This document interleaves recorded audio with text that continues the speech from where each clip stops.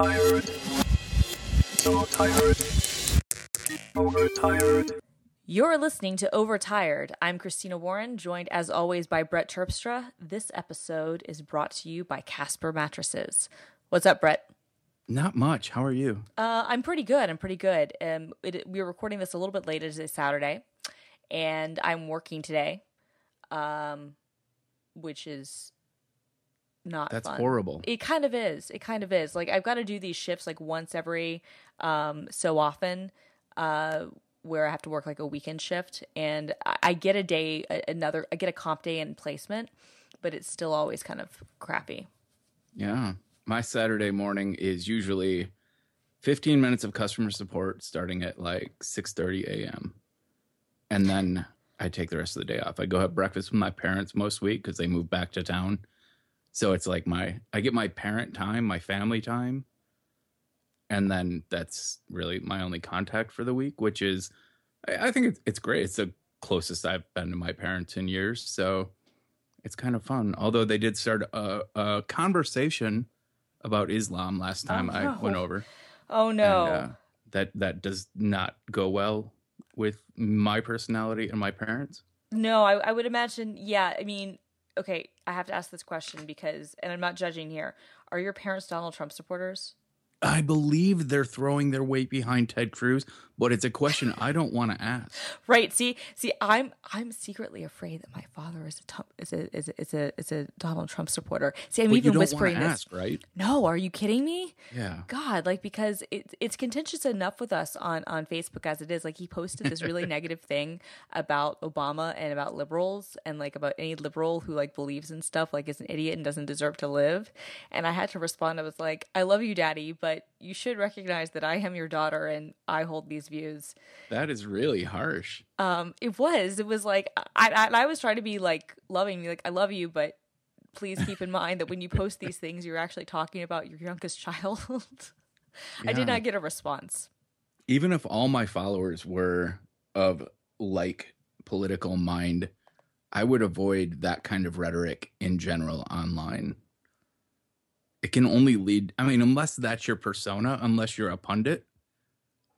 My mom never posts anything but pictures of her granddaughters, and my dad doesn't post anything, so they have to watch me post. But like I said, I don't threaten people based on their political views. No, I don't. I try just to kind of stay out of it. You know, like at work, we're not like told that we can't say things online about our own political beliefs, especially if we're not political reporters, but we're kind of told like, be positive, don't engage the trolls, you know, that sort of thing. And so that's like just sage advice. Well, it is. And just so as my position as a journalist, I have to be more careful than I have been in the past, especially this election cycle, because it's a lot more contentious than it's ever been before. So I found myself like honestly just really not saying anything. But what I find though is that, you know, but yeah, I mean, obviously we all troll Donald Trump, but I am secretly afraid. And like I said, I'm whispering this because I don't want to say this loud. I'm afraid my father supports Donald Trump, and like I can't reconcile that. Like I know how you feel. I think my mom is Rubio, which you can understand. I can look. I can deal with that. Like I'm not happy. I don't love Marco Rubio or anything, but I can deal with that. I think like Trump is the W and Cruz is the Cheney. Yeah, I feel like Cruz is the Cheney. He's the dark overlord of the whole thing. He is, except Cheney was at least smart. Like he was evil, but he was smart. What concerns me about Ted Cruz is that he literally thinks that like the Bible can be his guide. Right. Did you hear the latest the celiac comment? No, it's a celiac comment. He said that providing gluten-free meals to the military was basically hoity-toity hippie shit, and the first thing he would do is ban gluten-free meals from the military. It's like, okay, because celiac disease is, you know, it's a PC liberal invention. Okay, here's the thing. If you're gonna say everybody who thinks they're celiac but actually isn't is all bullshit, I'll totally agree with that. Oh yeah, Because yeah. like I mean, 99 I'm allergic to gluten. That's Right. Yeah, that is a PC hippie thing, but Yes, it's a legitimate but it's a legitimate scientific disease. disease. Oh no, not only that, but like it's a bad disease. It literally means like your Mm-hmm. small intestine cannot absorb this stuff, and like the little villi, like the little like things that look like snakes, like that are trying to absorb those fibers, like they don't work, and so your body doesn't absorb nutrients as it should, and then passes stuff through, and it's horrendous. And like I know a lot about celiac disease, and it's actually technically called celiac sprue because they thought I was celiac when I was a kid, and I wasn't. I had other messed up intestinal problems, but I had to go through the testing for it. And like Yep, I I've just been there. remember like reading all the books about it and reading about gluten-free cooking and making gluten-free cookies, like when I did a report on it in 7th grade or something, before gluten-free was like a way you could actually make stuff that tasted good. And Said it was okay. Sorry. no, it was like it was the worst. And so yeah, I mean that's such a bullshit move. Like I get it. You don't want like kids who are joining into the military now, like who are like, well, I'm allergic to gluten. I have a gluten intolerance. It's like, fuck you. Eat your mess hall meal. You're fine. Well, but this speaks to the idea that he denies science in general. Well, you're dead on. You're dead on. He totally denies science, and we should probably stop talking about. We'll end it with, it's a lot easier to refute science if you know jack about science. This is so true. This is so true. And speaking of science, I see that we have on this episode, which is brought to you by Casper Mattresses, but the very first thing that we have on the docket is Rick and Morty. Speaking of science. It was suggested to me by someone I used to work with at AOL. And I had never bothered watching It's so it. good. Why don't you listen to Cartoon Cast with me and Micah Sargent? What? I have a cartoon podcast. You do? I do. How many podcasts do you have? Let's not talk about it. Do you want to know the real answer? So I've Overtired, I have Rocket, I have Cartoon Cast, and I have Mash Talk. So I have 4 regular ones. And then actually, no, I have 5 because I also have this show that I do with my friend Allie that absolutely no one listens to. It's called The Basic Bitches Guide to Life. I've seen those tweets. Yeah. But I have 4 regular ones. Although Cartoon Cast, we only do every other week. And it's just me and Micah Sargent talking about cartoons. All right. But back to Rick and Morty. I mean, also speaking of religion and science, I mean, both of those issues are sort of dismissed by the show and embraced by them. I love Dan Harmon so much. Yes. I watched Harmontown for a while, but Community was seriously The best. in its day. In its day, the best. And when he came back, even, it was good. And I didn't really watch the final season, the one that was on Yahoo, and apparently neither did anyone else because Yahoo had to write off the entire thing. In addition to the entire Yahoo screen project, that's just one of the many problems with You Yahoo. know they're talking about a movie, though? Well, that was the whole thing. It was like 7 seasons in a movie. It was the whole thing they were Right. trying to do. I mean, if they can get everybody together for it, I think it'd be great. Well, everyone that's interviewed that was a cast member for Community has said as soon as they pull it together, we'll be there.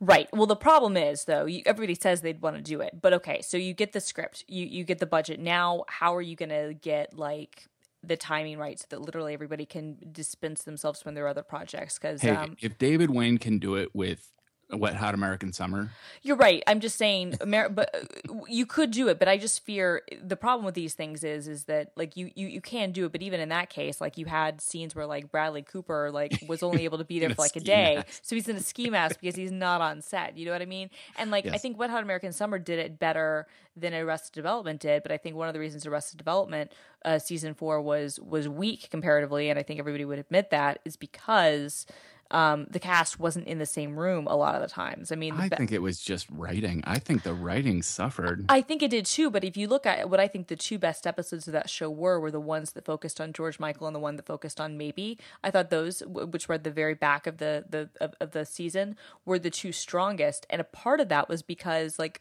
they were in them the whole time, like they were together and interacting. Yeah. So. They Tony Hale, because he's working on Veep, like literally was like green screened into stuff. Like there was almost no Buster, and you miss it. You know what I mean? Like you miss. Totally. So Buster and Maybe were actually my favorite characters. same, and so that's what I'm saying. The Maybe centric episode, I was like, hell yeah. So I mean, I would love a Community movie. I just wonder, like they're all doing so many things. But yeah, they've all said that they would be down for it, which I think is good. But yeah, let's talk about Rick and Morty. Tell me we've gone into so many tangents already. We're 10 minutes into this podcast and we're already like so many tangents in. How would you describe Rick and Morty? I would describe it as like it's kind of like Back to the Future if Doc is kind of like a nihilist. A nihilist and kind of a you know, like alcoholic like grandfather. And drunk uncle nihilist. Drunk uncle nihilist and Morty is you know, he kind of reminds me a little bit of Steve from American Dad. Yeah, I've only seen a couple episodes. But yet smarter and like not as like, you know, that kid. Well, he's smart, but he's doe-eyed and naive. He's naive, and I have to say, Summer, you know, his sister is like my favorite. I love her because she does not get along with Rick so much. Like their hatred of one another kind of sustains me. Have you seen both seasons? No, I've just finished the first season in its entirety, and am now going to probably pay for the second season. Where would I find it if I weren't going to buy it on iTunes? I'm looking at Hulu because Hulu has a lot of it. Well, Hulu has the first season. Okay. I'm like looking into this for you right now, but we can continue talking about it. So so talk about some of this stuff. Well, I mean, these plots they're ridiculous. They use the idea of a guy who can travel dimensions with ease as instead of as a crutch, they use it as a plot mechanism, and they make beautiful sci-fi storylines that don't have to have any regard for space and time, but they do offer nerdy explanations for things that happen. And then that allows just some really great character development and interaction in a very poorly drawn cartoon. It has the same effect to me as like Inside Out, where the cartoon or CGI medium really allowed for character development that you wouldn't get in a live action show. It's amazing to me. I had a blast with it. Yeah, no, I think it's really funny, and I think it just gets better as it goes on. And I love the episode where Morty impregnates the space robot. Oh yeah. Yeah. And then his child is like this monster sloth thing, and it's like terrible, but yet he is in love. Yet he loves it. That's a great episode. My favorite thus far has been the dogs taking over the world one.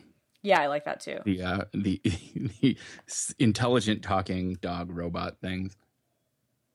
Yeah, you can. I was trying to figure out a way. I think you're just going to have to buy this. I will. Yeah, I mean, we have it on our Plex, but we subscribe to cable, so we don't feel bad for stealing. Right. Me too. Sure. No, but we actually pay for cable. Oh, right. So, did we talk about Hulu's and was it Time Warner? I think yeah. Someone was buying a majority stock share in Hulu with the intention of stopping them from showing streaming next day. Oh, was there? I didn't hear anything about that. And I heard like there was this initial announcement and a big stir around it because myself and I see this. Is Warner buying Hulu archives? Right, and they wouldn't, they would offer then full seasons after the season, but not episodes next day, in which case I would cancel Hulu. Totally. Like, that would ruin it for me. Yeah, so I'm hoping that does not happen. Yeah, I mean, it's going to depend. I think that Hulu has a big shot to kind of come back. They were in rough times for a while. Their founder left and started a new startup. They had some growing pains because I think what always happened, my feeling on Hulu has always been, and I covered it since the very, very, very beginning, like when it was still in beta. I remember writing about it for Download Squad, RIP. I remember debating it with Grant, actually, my husband, on the very first episode of the Squadcast, which was a video podcast that we did in 2007 and how we met and fell in love. And I remember debating Hulu with him, and he didn't think it would work. He thought it was the dumbest thing ever. And I was like, no, this is genius.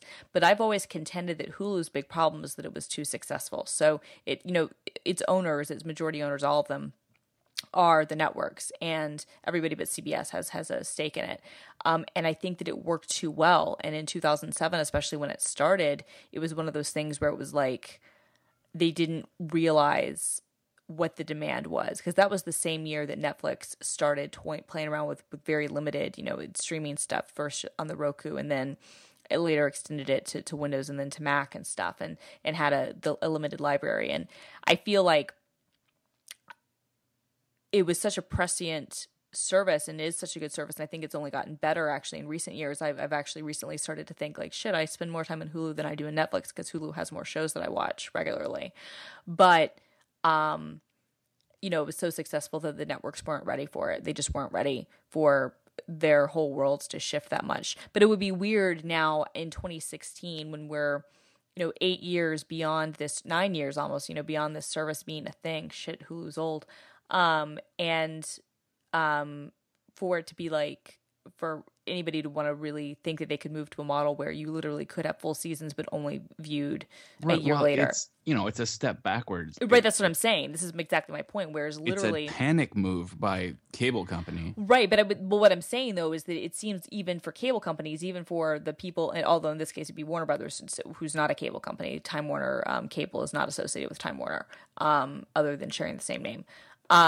It would be weird because they all have to know which way the wind is blowing. Like I see them doing. But look at the RIAA in the early days of moving I from understand, but Napster to iTunes. Sure, no, you're not wrong. I'm just saying historically, the studios have been smarter than the music companies. They just have. Then they have been partially because the music industry fucked up so badly. But like historically, the studios have been way smarter. Not only that, but like they now take their shows. So Warner Brothers is talking about buying them. Reading this report now, I didn't even see this.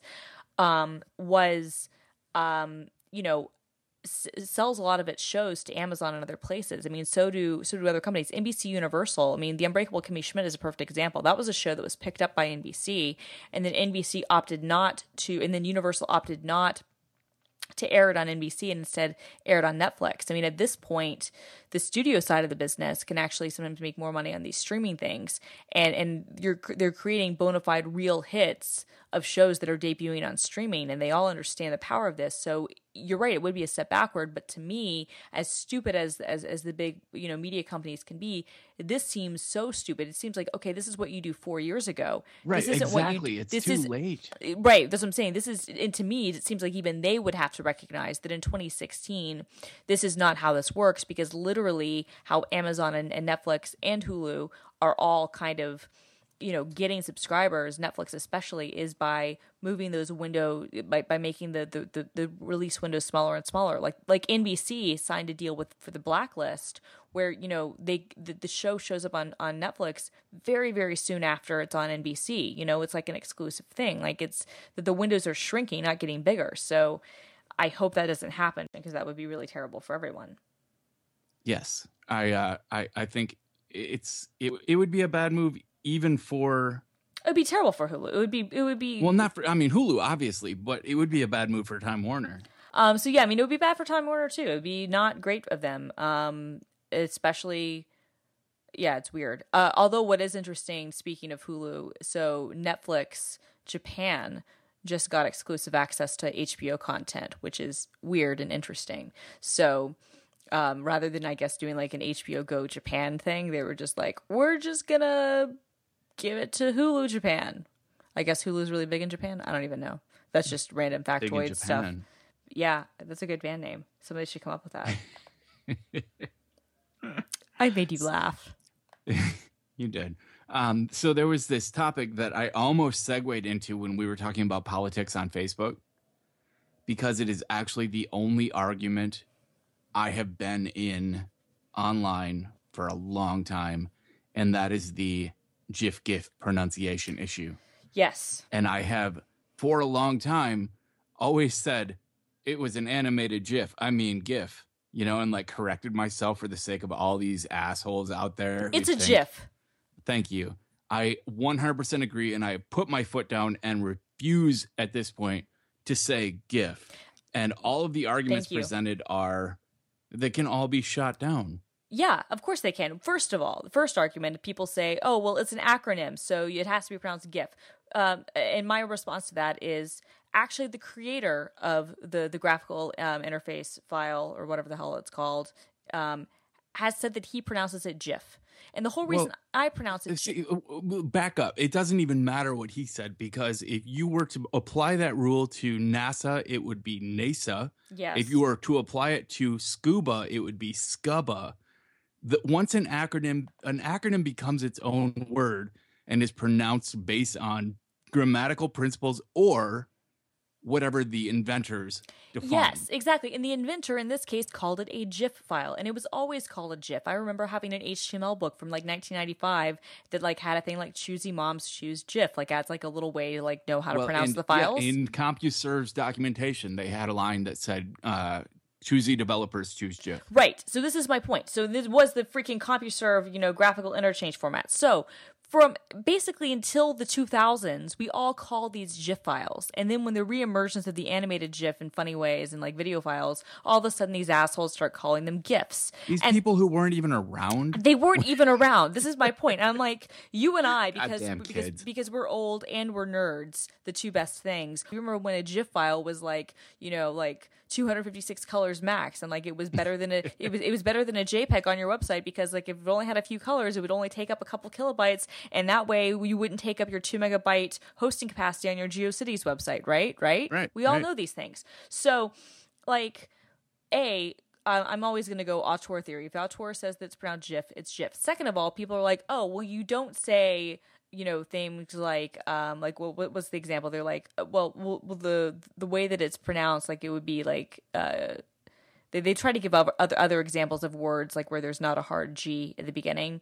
They're like, Yeah. I'm like gin, giraffe. Jim, what's a gime? Right. Oh, a gime. What is gin?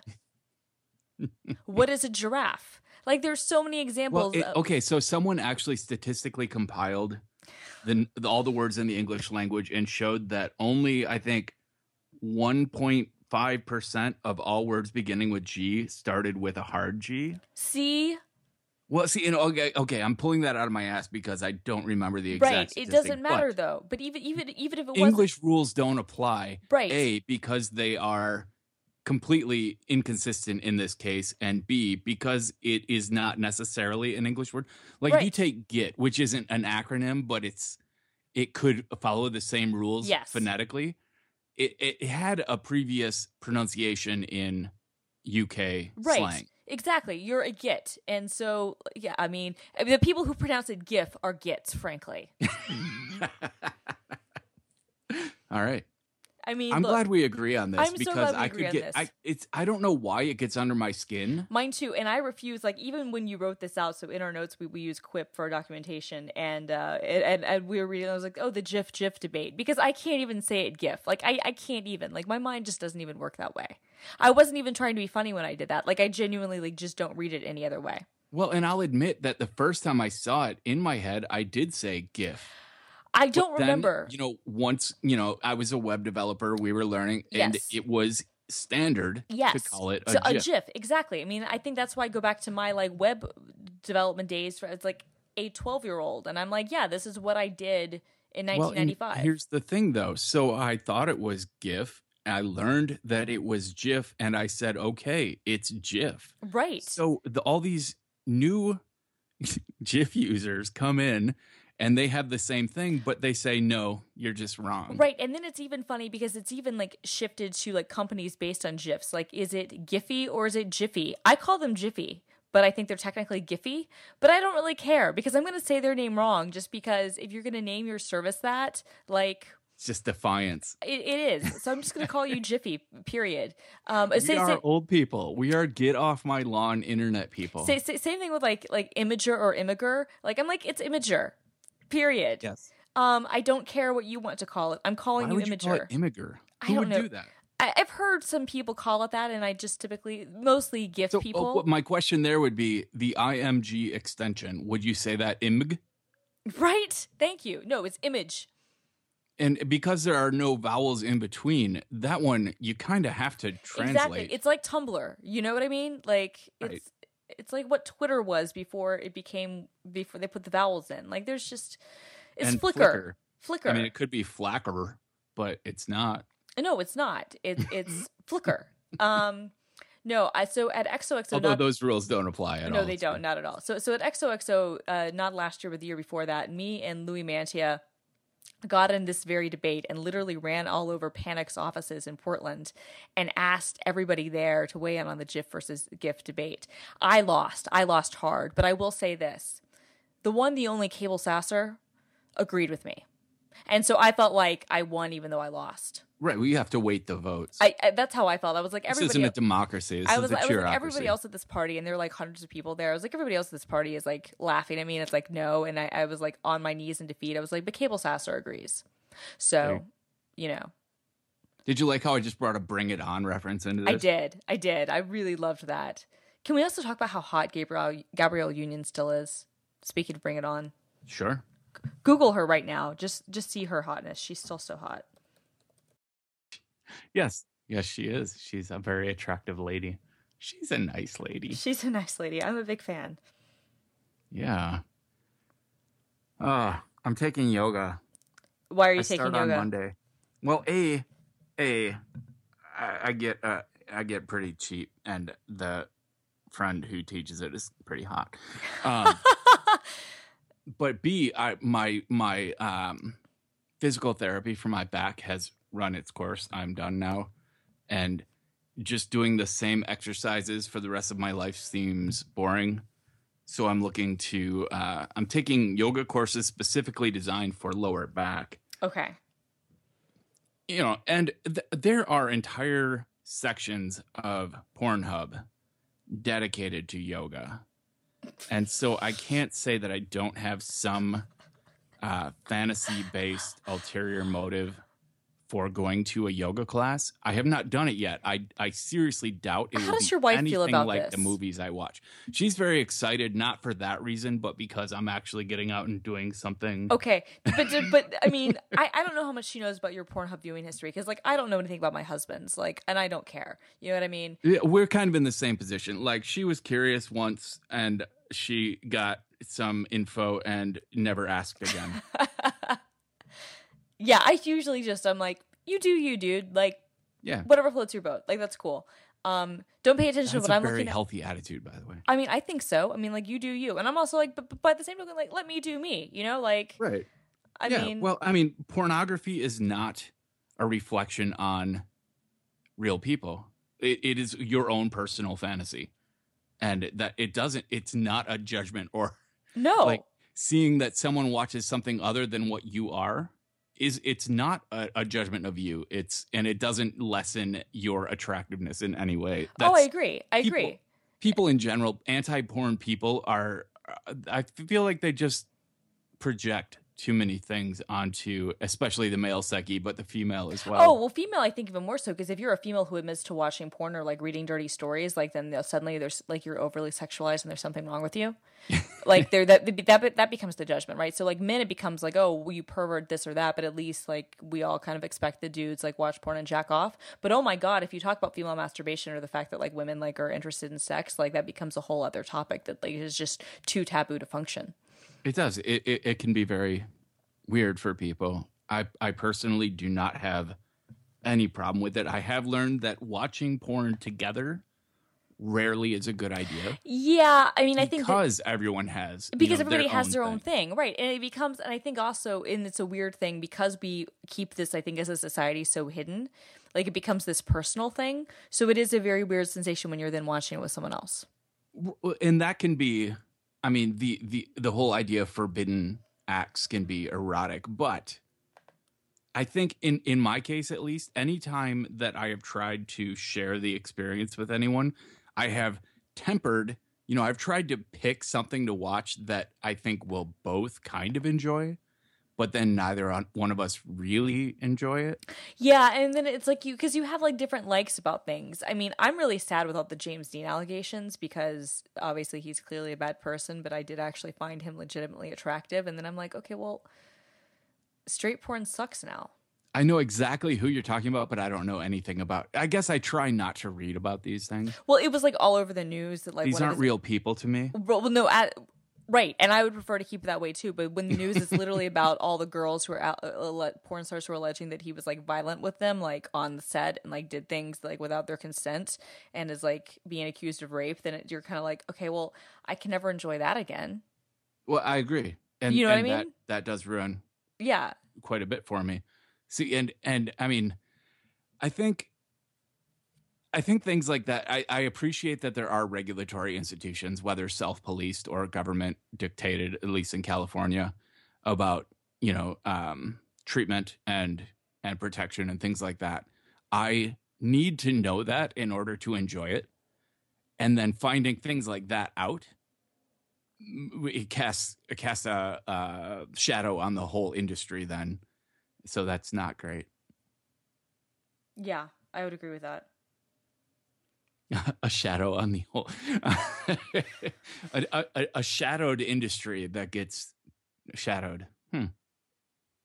Okay, so back to yoga though. I mean, away from porn for 2 seconds. Back to yoga. So, have you ever done yoga before, other than I watching did yoga once porn? on a cruise ship Mm-hmm. on my honeymoon, and it was way harder than I thought it was going to be. Yeah, no, it can be pretty hard. I haven't done it in years and years, but I used to do it. I used to really like it. I should get back into it. But yeah, Well, and the biggest concern for both me and my instructor is my my carpal tunnel. I can't plant my hands and support my body weight on these wrists.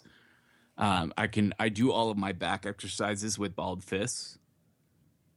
So I can do it, but there are a lot of yoga poses I can't pull off. interesting. So I'm actually have to have like a specialized yoga course, which is convenient because I have a friend who is a yoga instructor and can arrange that for me. But And your friend, your friend who's super hot, right? yeah, I did say that. You did say that. I was just, focusing on. I see certain things. Anyway, so another episode of Brett's Confessional. Aren't we glad our spouses don't listen to this show? I mean, not that we're saying anything wrong that would get us in trouble or anything, but it's just like, I'm just glad that like of the people who listen to this show, they don't include like my husband sometimes. Yeah, my wife either. But Honey, if you're speaking of- listening, and it's fine, but speaking of spouses, it's very close in spelling to the word sponsors. yes. That was a horrible segue. It was a horrible into segue. a Casper ad. I mean, look, at least the segue happened after we stopped talking about Pornhub. Right. And I think they should be happy about that. Whoops. Sorry, guys. So I'm going to go ahead and do the read, yes. but then I'll tell you what I actually think. Okay. So this episode of Overtired is brought to you by Casper, an online retailer of premium mattresses for a fraction of the price. For years, the mattress industry has forced consumers into paying notoriously high markups. Casper is revolutionizing the mattress industry by cutting the cost of dealing with resellers and showrooms and passing that savings directly to the customer. Casper makes an obsessively engineered mattress at a shockingly fair price, especially for a mattress that's made in America. Casper mattresses offer just the right sink and just the right bounce thanks to two technologies, latex foam and memory foam, that come together for better nights and brighter days. Compared to industry averages, which are well over $1,500, Casper mattresses range from only $500 for a twin to $950 for a king-size bed, and those price points are on the verge of totally insane. Buying a mattress online can have you wondering how this is possible, but it's because Casper cuts out the showroom and they really do pass the savings on to you. If you're still nervous about the idea of buying your mattress online, Casper has a completely risk-free trial and return policy, so you can try sleeping on a Casper for 100 days and free delivery and painless returns if you don't love it. I did actually get one of these when I first heard about it because I was in the market for a mattress at the time. Yes. And I still use it today, and I think at least 3 times a week, God, I love this mattress. It is exactly the right level of softness for me and for my wife. And with gel cooler, like I have this moisture absorbing gel topper for it. Mm-hmm. It's just like an inch thick, but it keeps it from heating up, which memory foam can tend to do. So that extra $60 made this the best mattress I have ever had. And I have had mattresses worth thousands of dollars, and I got this one for $900. And I know I said $950, but that's because you can get $50 off of any Casper purchase by going to casper.com/overtired and using the promo code overtired. Terms and conditions apply. So check those out. But definitely, I am happy to have Casper as a sponsor because it was something I took a chance on and actually truly love. We are also in the market for a new mattress. In fact, I'm recording this on my old mattress that I've had for a really, really long time, and it's just past its point of going away. Mike, I have a couple questions, and I'm very positive about it. I'll be getting a Casper. I don't know when I will be ordering, but I'm pretty sure I will be joining you on the Casper train, just because A, I like how they seem to ship them. B, I've heard so many good things about them, mostly from you. Now, do you have yours on top of a box spring? I currently do. I've tried it both ways, and both ways were fine. For me, the box spring, the bed frame that I have kind of doesn't work well without a box spring. So that's the only reason I have it there. It kind of, it's to taste, I guess. Yeah. Now, how long do box springs last? Like, should I be doing a thing where I get rid of both my mattress and my box spring and get a new box spring, or do you think I'm good with keeping my old box spring and just adding the Casper? I do not know the answer to that, but given the simplicity of the mechanics behind a box spring, I doubt, unless it's actually like a crossbeam is broken, I don't think you need a new one. Makes sense. Cool. Well, Casper, thank you for sponsoring Overtired. So I have a question. Yes. Can you explain Kanye to me? Maybe. Why? Okay, so why can he get away with the absolute drivel that he tweets, and what makes him so bulletproof? Okay, so I think it's two things. I think one, his brand, for better or worse, has basically been since the moment he said George W. Bush doesn't care about black people, or George Bush doesn't care about black people, has been to basically say whatever he wants, and that's sort of his brand. So we kind of expect it. But that statement was political and could potentially be argued.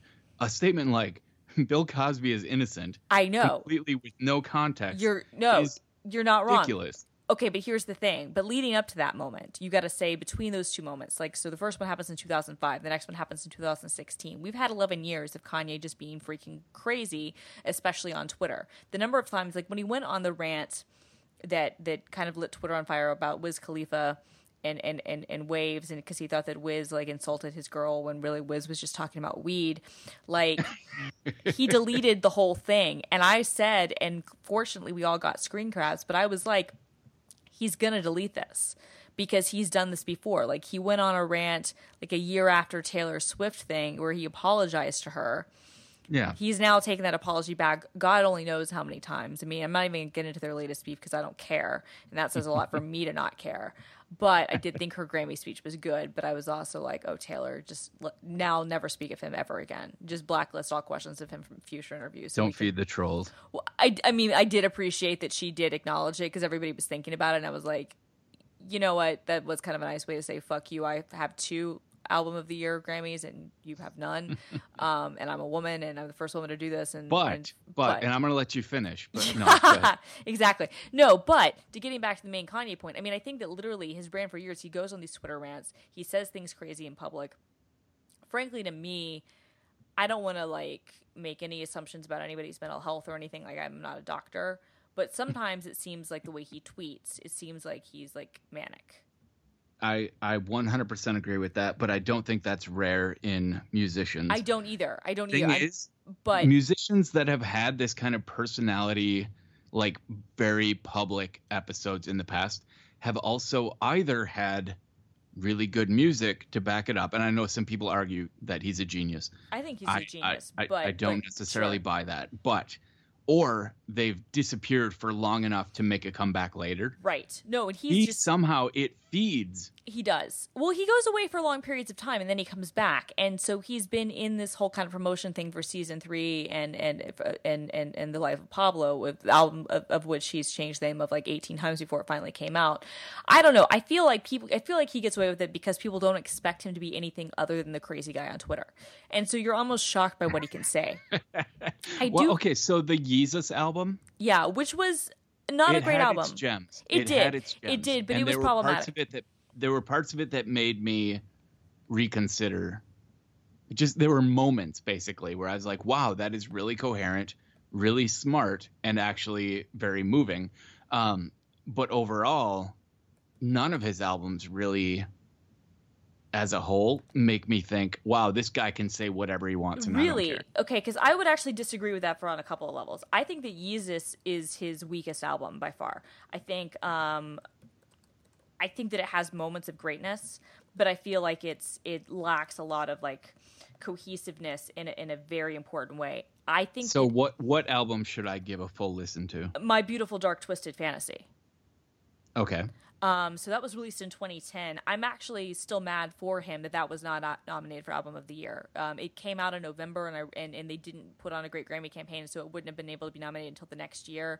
But it was an amazing album. I think Adele swept everything that year, and 21 was a great album, but I think that My Beautiful Dark Twisted Fantasy was better.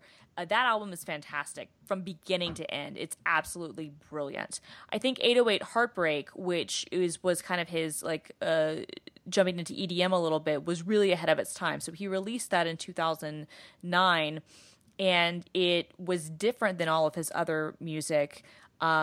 It was very much kind of a grieving album and sporadic in a lot of places because he just lost his mother. But it also, if you listen to it now, 7 years later, kind of was on the precipice of the big kind of EDM revolution that was going to happen in mainstream music. Like, he was there already. So would you say that his best work is the best because of production and music, or because of lyrics and content? I think both. So I think that My Beautiful Dark Twisted Fantasy hits the mark on both of those things. I think the production is absolutely fantastic, but the lyrics are great too, and the people he worked with are great. I think that the College Dropout, his first album, is a fantastic album and has some great lyricism. I think that the Late Registration, his follow-up, was really good and had some good songs. Graduation, I got into discussion with this with Wesley Lowry from the Washington Post. He thinks that's the one that stands up the best. I don't agree with that. That's probably, of all of them other than Yeezus, probably the one I've listened to the least. That's the one that had Stronger on it. It had really good singles and has some really good tracks. But I feel like, for me, my list probably goes My Beautiful Dark Twisted Fantasy, College Dropout, Late Registration, 808 Heartbreak, Graduation, and then Yeezus. And I don't know where to put The Life of Pablo yet because I haven't listened to it enough.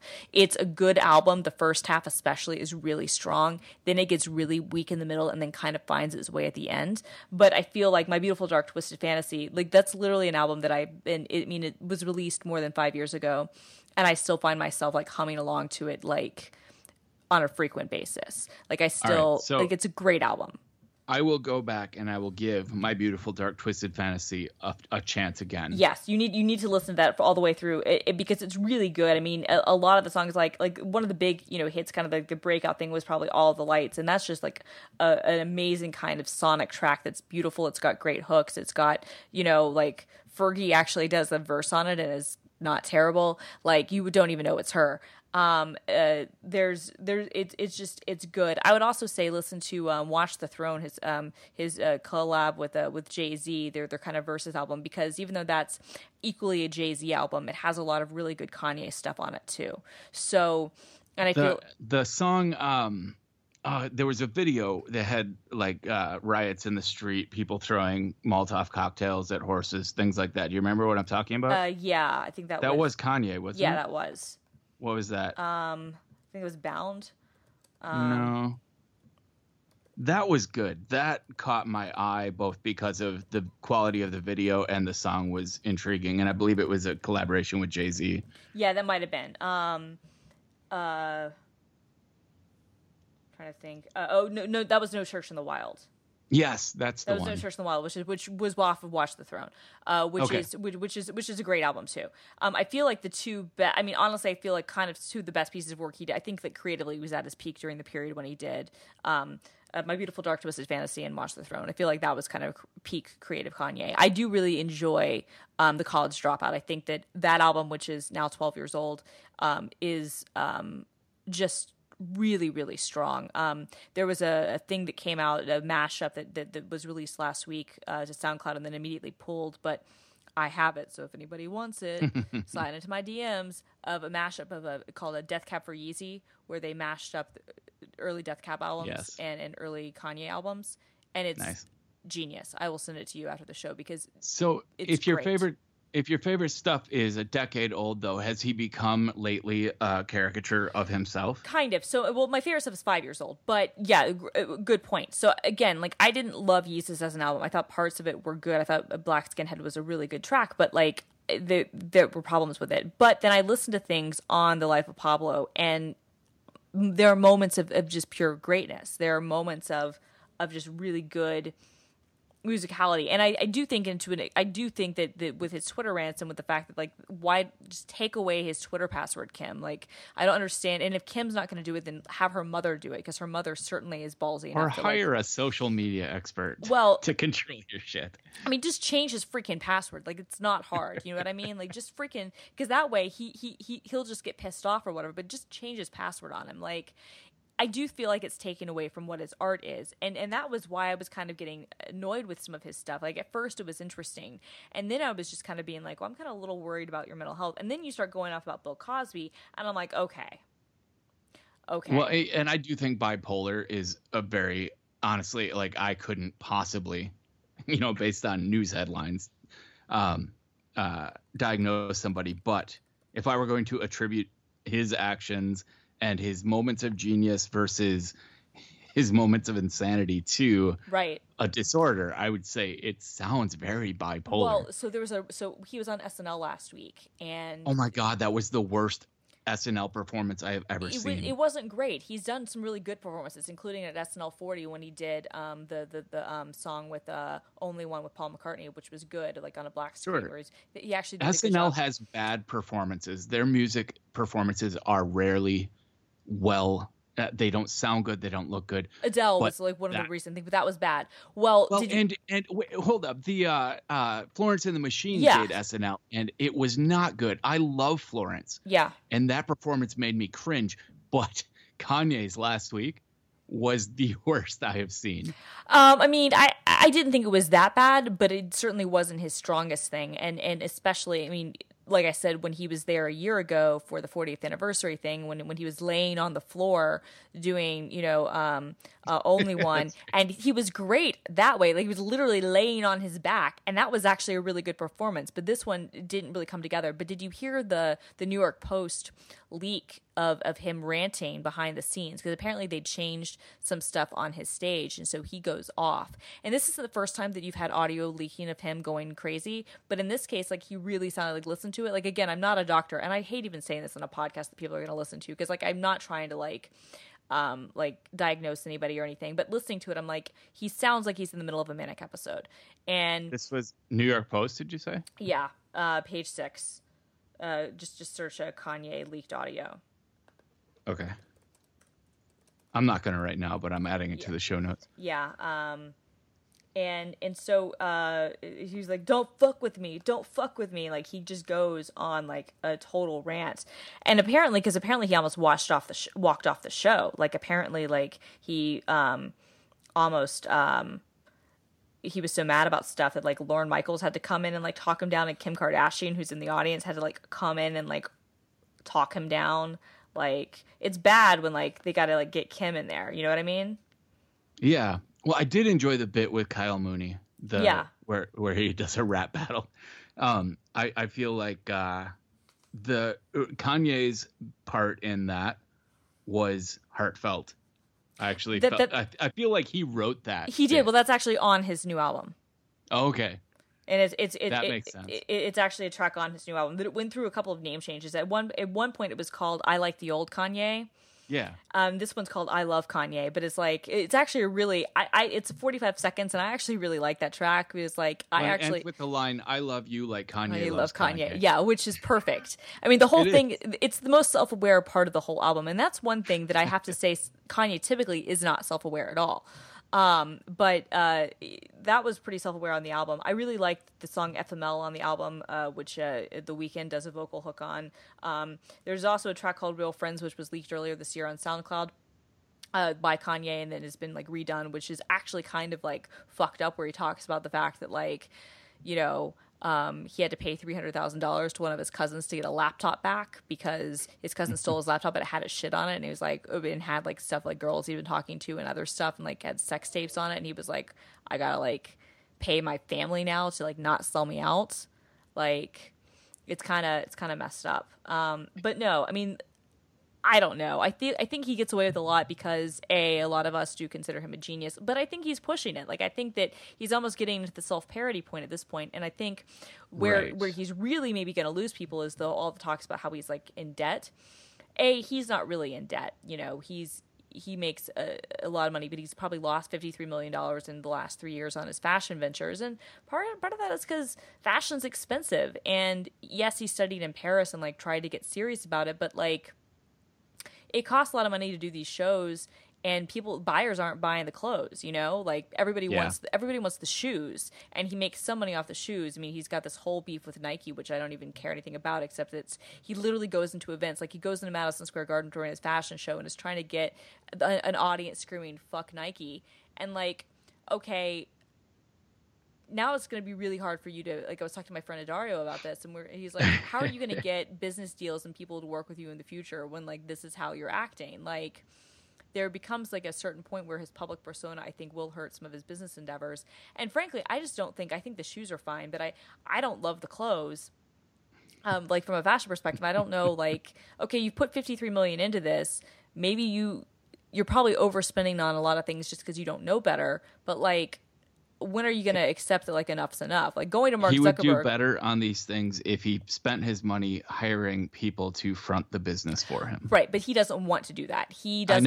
I know. That's the issue is that he needs that kind of attention. He wants to be the creative center of the whole thing. He doesn't want to do what Puffy did with Sean John. Although that was a much smarter move, you know, by doing the Sean. Well, we're not talking about smart here. No, we're not. But what I'm saying is, it's funny because he's recently been calling like Puffy like his OG, and it was funny that he said that because I was having a conversation with someone I work with because we Slack each other consistently about Kanye, and I actually said that like a couple days before he tweeted that. I was like, oh my god, you know, the original Kanye is actually Puffy, right? But and Puffy kind of went crazy too, but never as crazy, and then just kind of disappeared for a while. But like, okay, wait.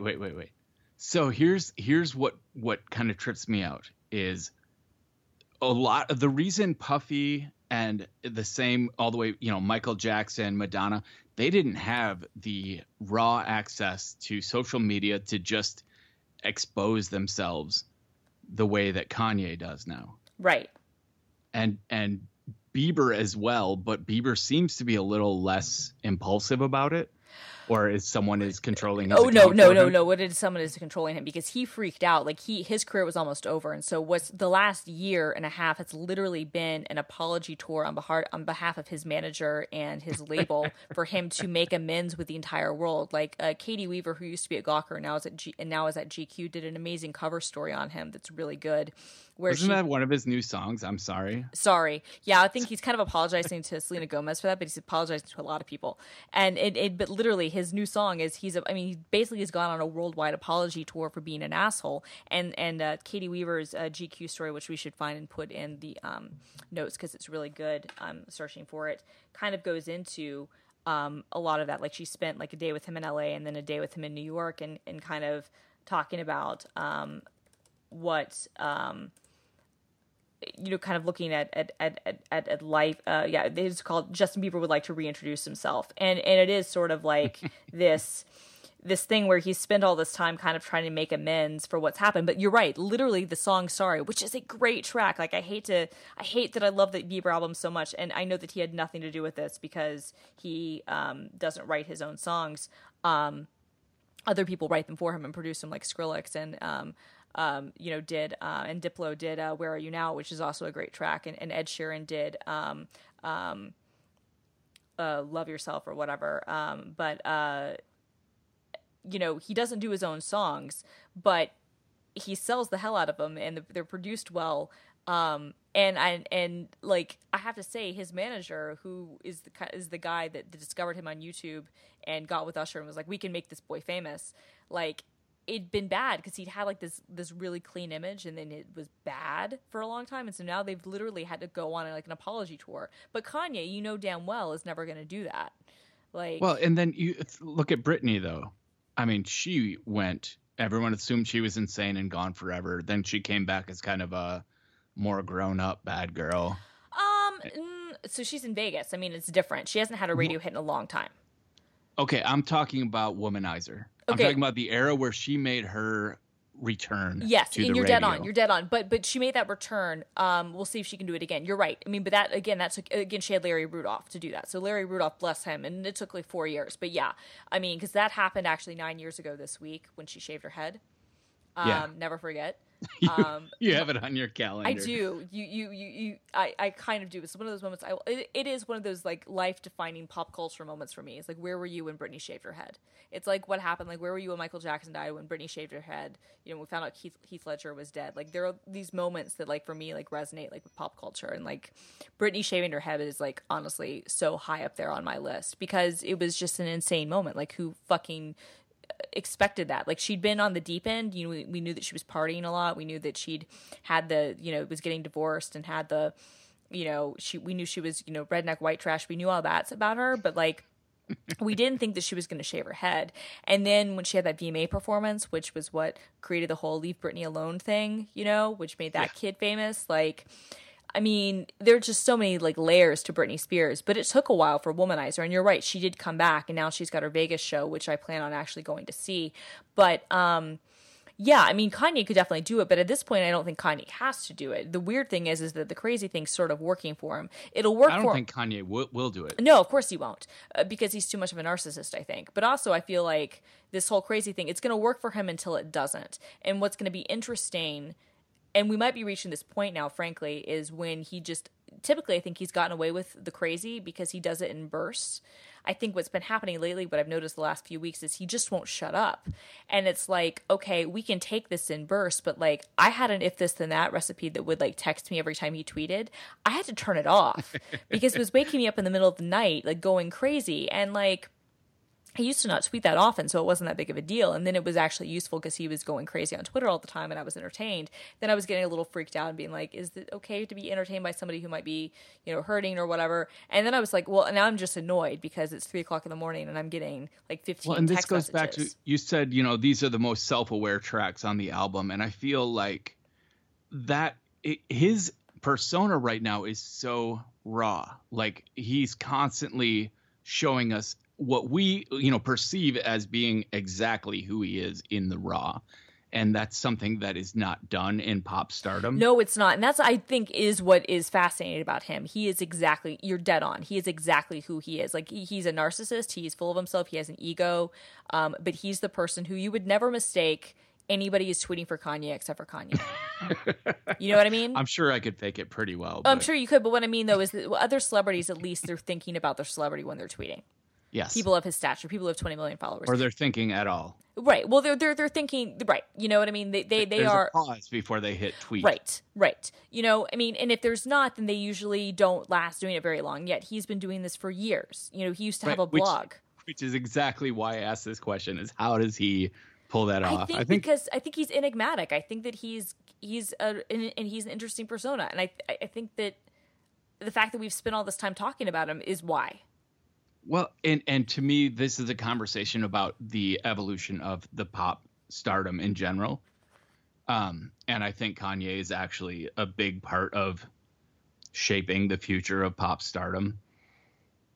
Not to lump him in entirely with Britney and Bieber, but that's really where his audience is. Like, when his first album came out, like, I was way more interested in Nas than Kanye. Nas was always... Oh, yeah. I love Nas. Well, I think Illmatic is the greatest hip-hop album of all time. I agree. I got in a debate with this. My friend Heidi thinks Tupac, but no, I'm going to go Illmatic always. Yeah, I love Tupac, but he Me did too. not have the gravitas. No, Nas. and if you look at his album outwork, like if you look at All Eyes on Me, as great of an album as that was, like I still don't feel like that's not Illmatic.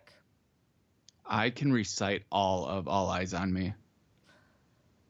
That's just so you know, I'm a huge Tupac fan, and I still think that Nas had some better work. Anyway. What about Me Against the World? Me Against the World is a good album too. Yes. Oh my God. Yes. I just I added a link to Quip. It is to a mashup called Fucking Womanizer. And it's a Lily Allen / Britney Spears mashup that is just I've heard awesome. that. I've heard that. So good. But okay.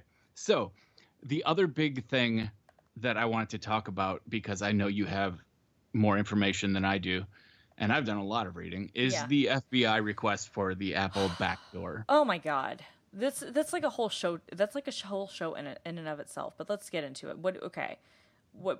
How do you want to talk about this? Okay, so it seems to me that the FBI's request is not only unprecedented but unwarranted, because if they wanted to, they could hack a phone. They say no, but you're right. So okay. So let's leave that aside though. Okay. To ask a corporation to defeat their security is not it's unprecedented. They've never done this before, and it seems to me like they're covering up their own mistakes in this investigation. Part of it, yes. Okay, so I mean, what they're basically asking them to do is to jailbreak the phone. Is basically they're asking for a jailbreak. Right, and they're asking for one phone, for a custom OS to be built for a single phone used once, which seems mundane. Well, and they say used once, but when you look at what they actually want to do, they want to just hard code the UID into the software so it could be repeatable for another iPhone 5C, and it would be very easy for, if this order were to go through, for another court to issue a same order saying this is the only way we can get into this, create because it for this above all, this well. sets a precedent. Precisely. And so Apple had a call, an on-background call with reporters yesterday that I was on, where they talked about and responded to kind of the government's claims. They have until next week to issue their response. The government, first the federal court issued the motion, and then the Department of Justice basically piggybacked on that yesterday. The piggybacking didn't change anything in the case. The facts are all the same, and they all but admit in the filing that they're honestly doing it. They accuse Apple of not wanting to get into the phone for marketing reasons, but saying that, your commitment to privacy is really a marketing ploy. And look, that might be true, but that doesn't mean that it's not still valid. But let's be very real. The reason that they then brought in like the punchiness of the whole reason the Department of Justice filed a motion to compel was because they want to control the narrative. What's happening right now, even getting aside from some of the technical things that I think is really interesting, is that there's this amazing PR back and forth between Apple and the government, and they're both very good at PR, and they're both very good at manipulating the media, and they're both very good at trying to tell their story. And so to see those two sides fighting over trying to get stuff out is interesting. And then as a journalist, I'm trying to I'm in a position where I'm trying to find out, well, what's accurate and what's not, because you hear things from both sides and they both just want to say things that make themselves look better. But I do fundamentally agree. I mean, what they're asking for is unprecedented. What they're asking for, it's not as if, it should be noted that it's not as if they've never asked, that the government never asked companies to do things like this, because they do. Maybe not in the digital space, but they certainly ask companies all the time to do things that would even be a burden on their business, to work with the government and to turn over information. They cite a New York telephone case in the briefing, and where they made the telephone company turn over certain things, and they've certainly compelled companies to do stuff before. We don't always know about these things, but what they're asking in this case is very specific and is both technically possible, And frankly, pretty scary. And Apple has a lot of reasons to not want to do this. I mean, one of the reasons they even said on their call yesterday was, that there's a similar case, but it's different in some key ways, happening in New York, where Apple's wanting to get a phone unlocked, or not Apple's wanting to get a phone unlocked. The New York is trying to get a phone unlocked. And that phone's actually running iOS 7. They don't even need Apple to intervene.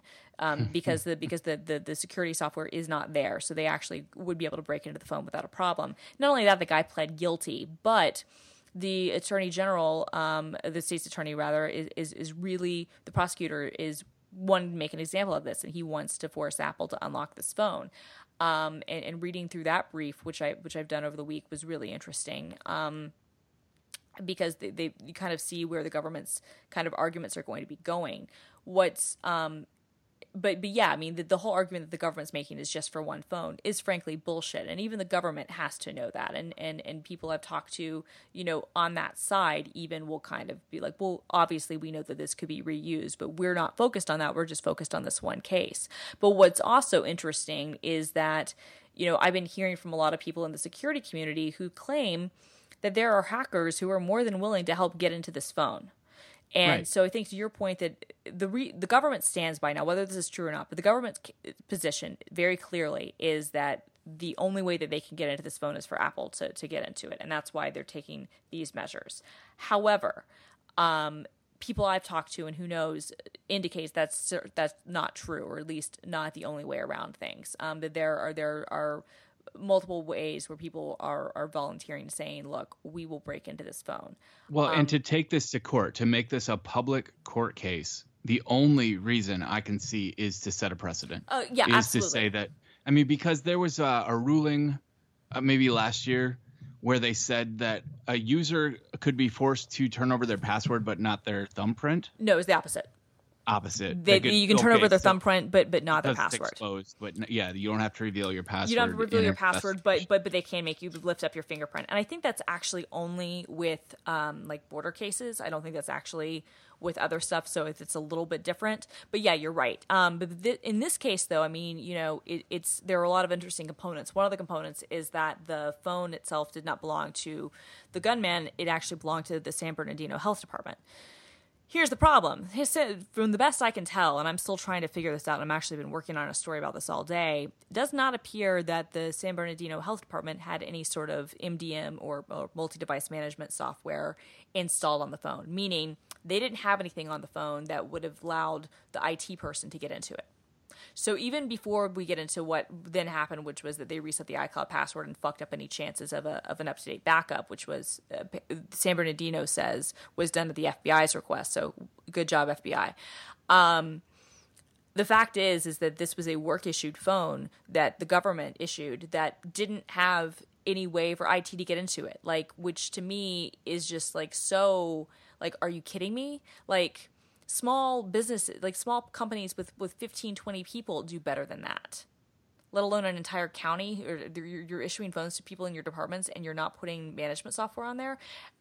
Or if they did have management software on there, even if it was one admin profile, a security expert I've been talking to, Jonathan Zidziarski, says then there would probably be a way to reset the passcode if there was any sort of security profile on that phone.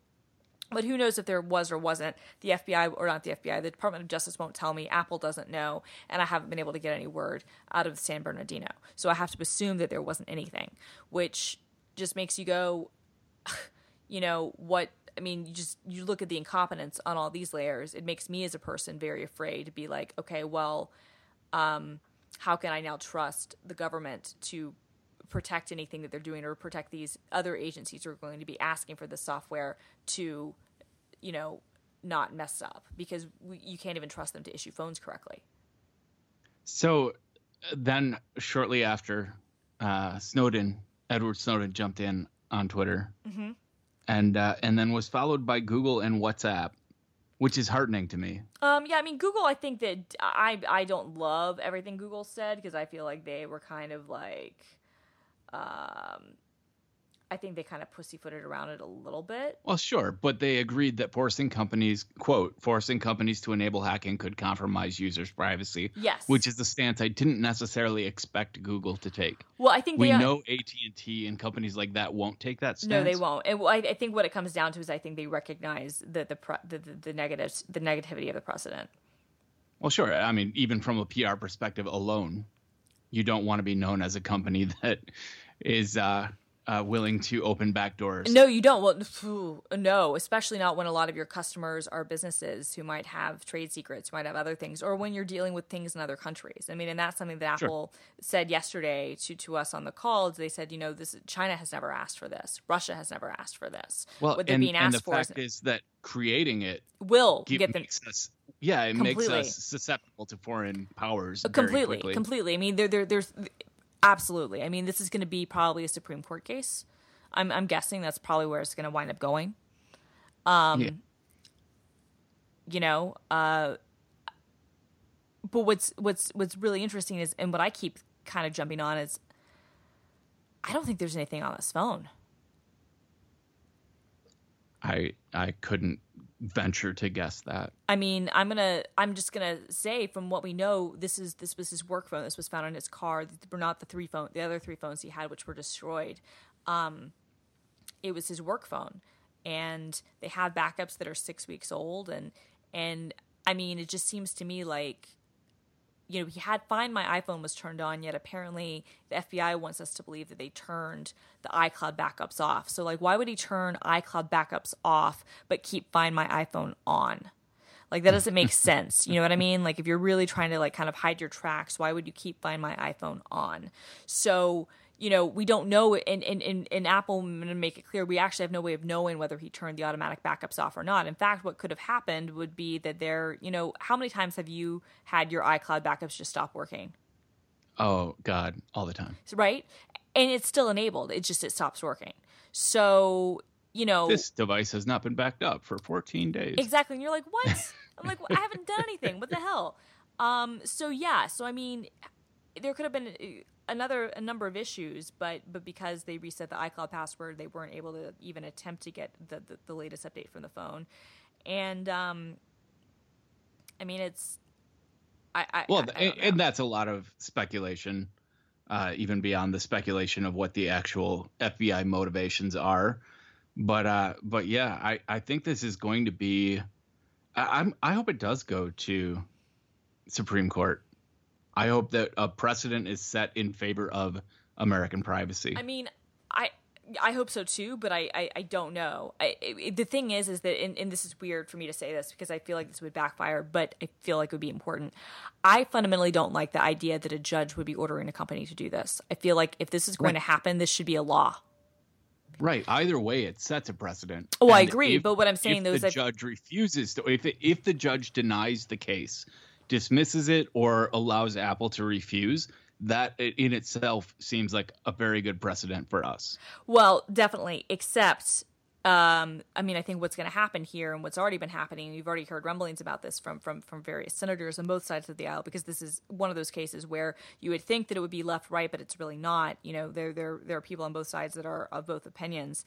I feel like this is going to be one of those things where they're going to use this, and they're going to use the terrorism, ISIS angle of this to try to push legislation through, which would get passed, which would then force this to be law. And if that happens, aren't we bored with that yet? No, we're not.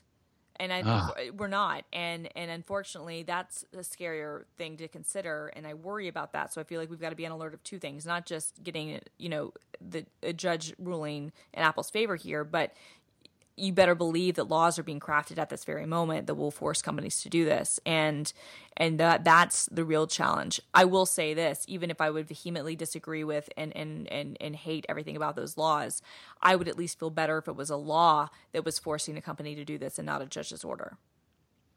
Because at least the law had at least the law had a democratic process involved. You know what I mean? Where it's not a judge arbitrarily forcing a private company to assist in this way. And I mean, Apple has assisted in the past, but it's different. I mean, the versions of iOS were different. It wasn't encrypted by default, starting with iOS 8 and greater. And so they could help get them into phones. They weren't creating software for the feds to do it themselves. They might have been pointing them towards white papers. They might have been pointing them towards third-party tools, but they weren't building something with this specific purpose. I mean, and I think the only way around this sort of thing, frankly, is you've got to build stuff that can't be hacked into like this. So now you have engineering challenges, which are even more, extreme.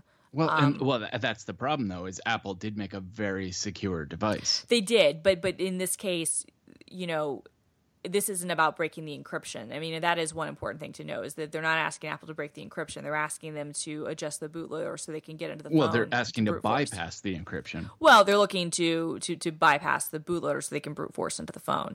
What's interesting makes the encryption moot. Well, of course, but right, but I mean, but it's semantic, but it's important because they're not actually asking them to break the encryption, which they couldn't do, but to have a backdoor in the other way. What's interesting though is that obviously with a numeric passcode, we've got the compute power that can brute force this sort of thing. If this were an alphanumeric password, then that wouldn't be the case. Right. So, I mean, what this says to me is that anybody who's smart, any criminal who's smart, is going to have alphanumeric passwords. And then what are you going to do? Yes. So in the interest of not turning this into a discussion of fear-based politics, we've turned this into a discussion of fear-based politics. That's what this whole show has been about. That and Kanye. I'm going to shift us to make a brief mention of the MacStock conference, which I'm really excited about. Awesome. If anyone does not know about this yet, you can go to MacStockConferenceandExpo.com, and it's the main reason I ever really loved going to Macworld was the people I saw. And I don't know, I think I attended maybe I attended as many Macworld talks as I spoke at, which is to say just a few. But going there and spending a week hanging out with all of my favorite Mac people was worth the expense and the trip. Well, that was why you go to this. So tell me what MacStock is, because I'm looking at it. So, I mean, it just seems like it's a weekend of Mac fans and get together. Right. It's a couple days outside of Chicago, but it's basically a cheap version, and I don't mean cheap as in like quality, right? You just mean inexpensive. It's an inexpensive version of Macworld where there are a lot of my favorite people are going to be there. I signed up as soon as I found out it existed. I signed up, and it's within driving distance for me, which is even better. I'm doing the whole weekend for what just one plane ticket would have cost to go to Macworld. And I'm just super excited to get to see the people that I talk with all the time on Twitter and hang out with people that I hear from online but don't ever get to match a face to. And I would love it if everyone who is in this little bubble showed up for this. Yeah, no, I mean, it sounds cool. I don't know if I'm going to be able to make it, but I'm looking at it. I'm like very seriously considering it, and that says a lot for me to want to. If you do make it, we will do a live broadcast. That's actually one of the reasons I'm considering this, because that would be really cool to do a live Overtired. We did one once, but no one ever heard it. No one ever heard it. That was well, but I mean our Virgin Voyage. Our Virgin Voyage. I mean, yeah, because I think the sound didn't work or something like. Volume, there's something that we were left alone in a room with a big red button. We were, and we pressed it wrong, and it did not work well for us. But that was like our pilot episode. That was at WWDC. Yeah. But anyway, yeah, check out MacStockConferenceandExpo.com. Come hang out with us, or at least me. I'm guaranteed to be there. Hopefully, Christina will be too. And with that, we should probably wrap up. We should definitely wrap up because we've been going long. Yeah, and you're at work, so thanks again to Casper for sponsoring this episode. And you can follow Overtired on Twitter at OVRTRD. Also, I am TT Scoff on Twitter and elsewhere, and you can find Christina at film_girl on Twitter. And go leave iTunes reviews. We've been having. I love reading them. I like honestly, I don't generally read reviews of stuff I do because they can be disparaging. But these podcasts, this and Systematic, I love reading the reviews. You guys are great. Awesome. So, Christina, get some work done and then get some sleep. Thank you. And then get some sleep. Brett, get some sleep and then get your yoga on. Oh, yeah. Oh, yeah. All right. Have fun. The system is going down now.